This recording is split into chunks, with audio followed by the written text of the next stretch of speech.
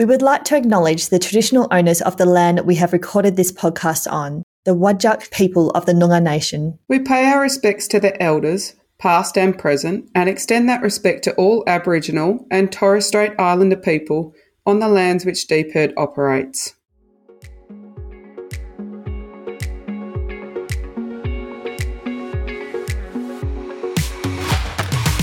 Welcome back to the Grains Combo podcast, brought to you by the Department of Primary Industries and Regional Development in Western Australia. I'm Cindy Webster. And I'm Jeanette Pratt, and we are research scientists based in regional WA. These episodes shine a spotlight on the knowledge and tools developed by DPIRD to grow the grains industry. In today's episode, I'm talking with DPIRD research scientist Robert Harrison, discussing his research on increasing wheat protein sustainably by rotation with forage legumes. Welcome to the podcast, Rob. Thanks for having me. Before we dive into the details of your research, can you give our listeners a bit of an introduction to yourself? What is your background and role at DPIRD? I'm a research scientist at the department and based at Legume and Rhizobium Sciences at Murdoch University. I was brought up in Wongan Hills and became infatuated with plants at a young age, and nothing beats the hard work of pasture science. Now let's get into the nitty-gritty.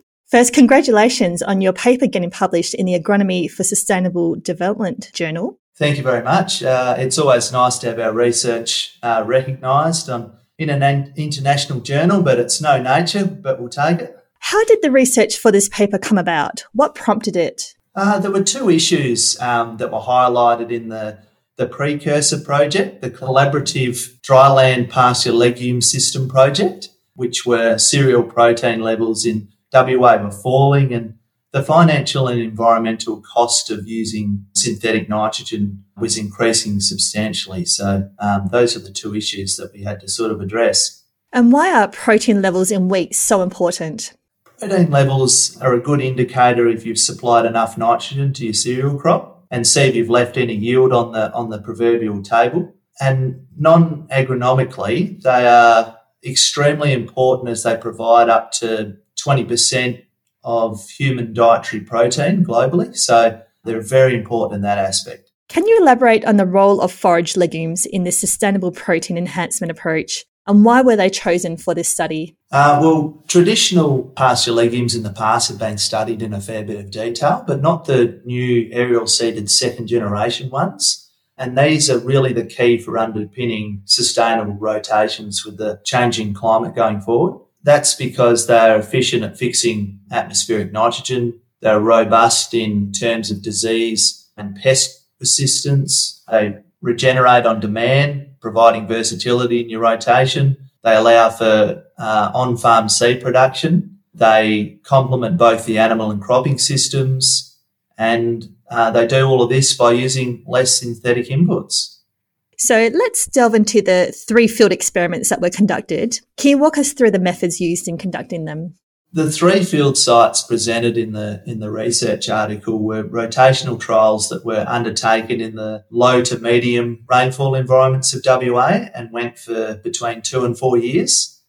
In the first year, legumes were either early sown or dormant summer sown or normal sown at the normal time, and these were compared against the chemical fallow, a continuous cereal control, and in some instances, the traditional pasture legume control, such as Medix. The forage legumes were Ceradella vetch and Trigonella, and the measurements we took were biomass seed yield, N15, gravimetric water content, and other soil parameters like soil nitrogen. These were all taken in the first year. Then in the second year, we oversowed all the plots with a wheat crop. In year 2, then we measured all of the quantity and quality parameters in the wheat in that subsequent year. And what were the key findings or results that emerged from these experiments? Improved forage legumes provide sufficient nitrogen to elevate grain proteins in subsequent wheat crops with positive effects on the yield. So no legume cereal rotation fell into the dreaded low protein, low yield scenario. That multiple continuous cereal rotations fell into that. So, legumes just sort of drought-proofed your system and made it more sustainable by getting to the same quality and quantity parameters with those less synthetic inputs of urea.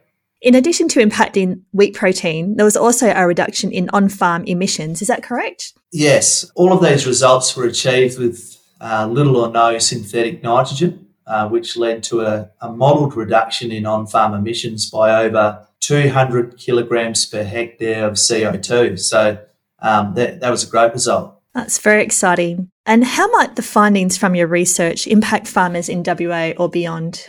Well, firstly, you got the financial sort of benefits.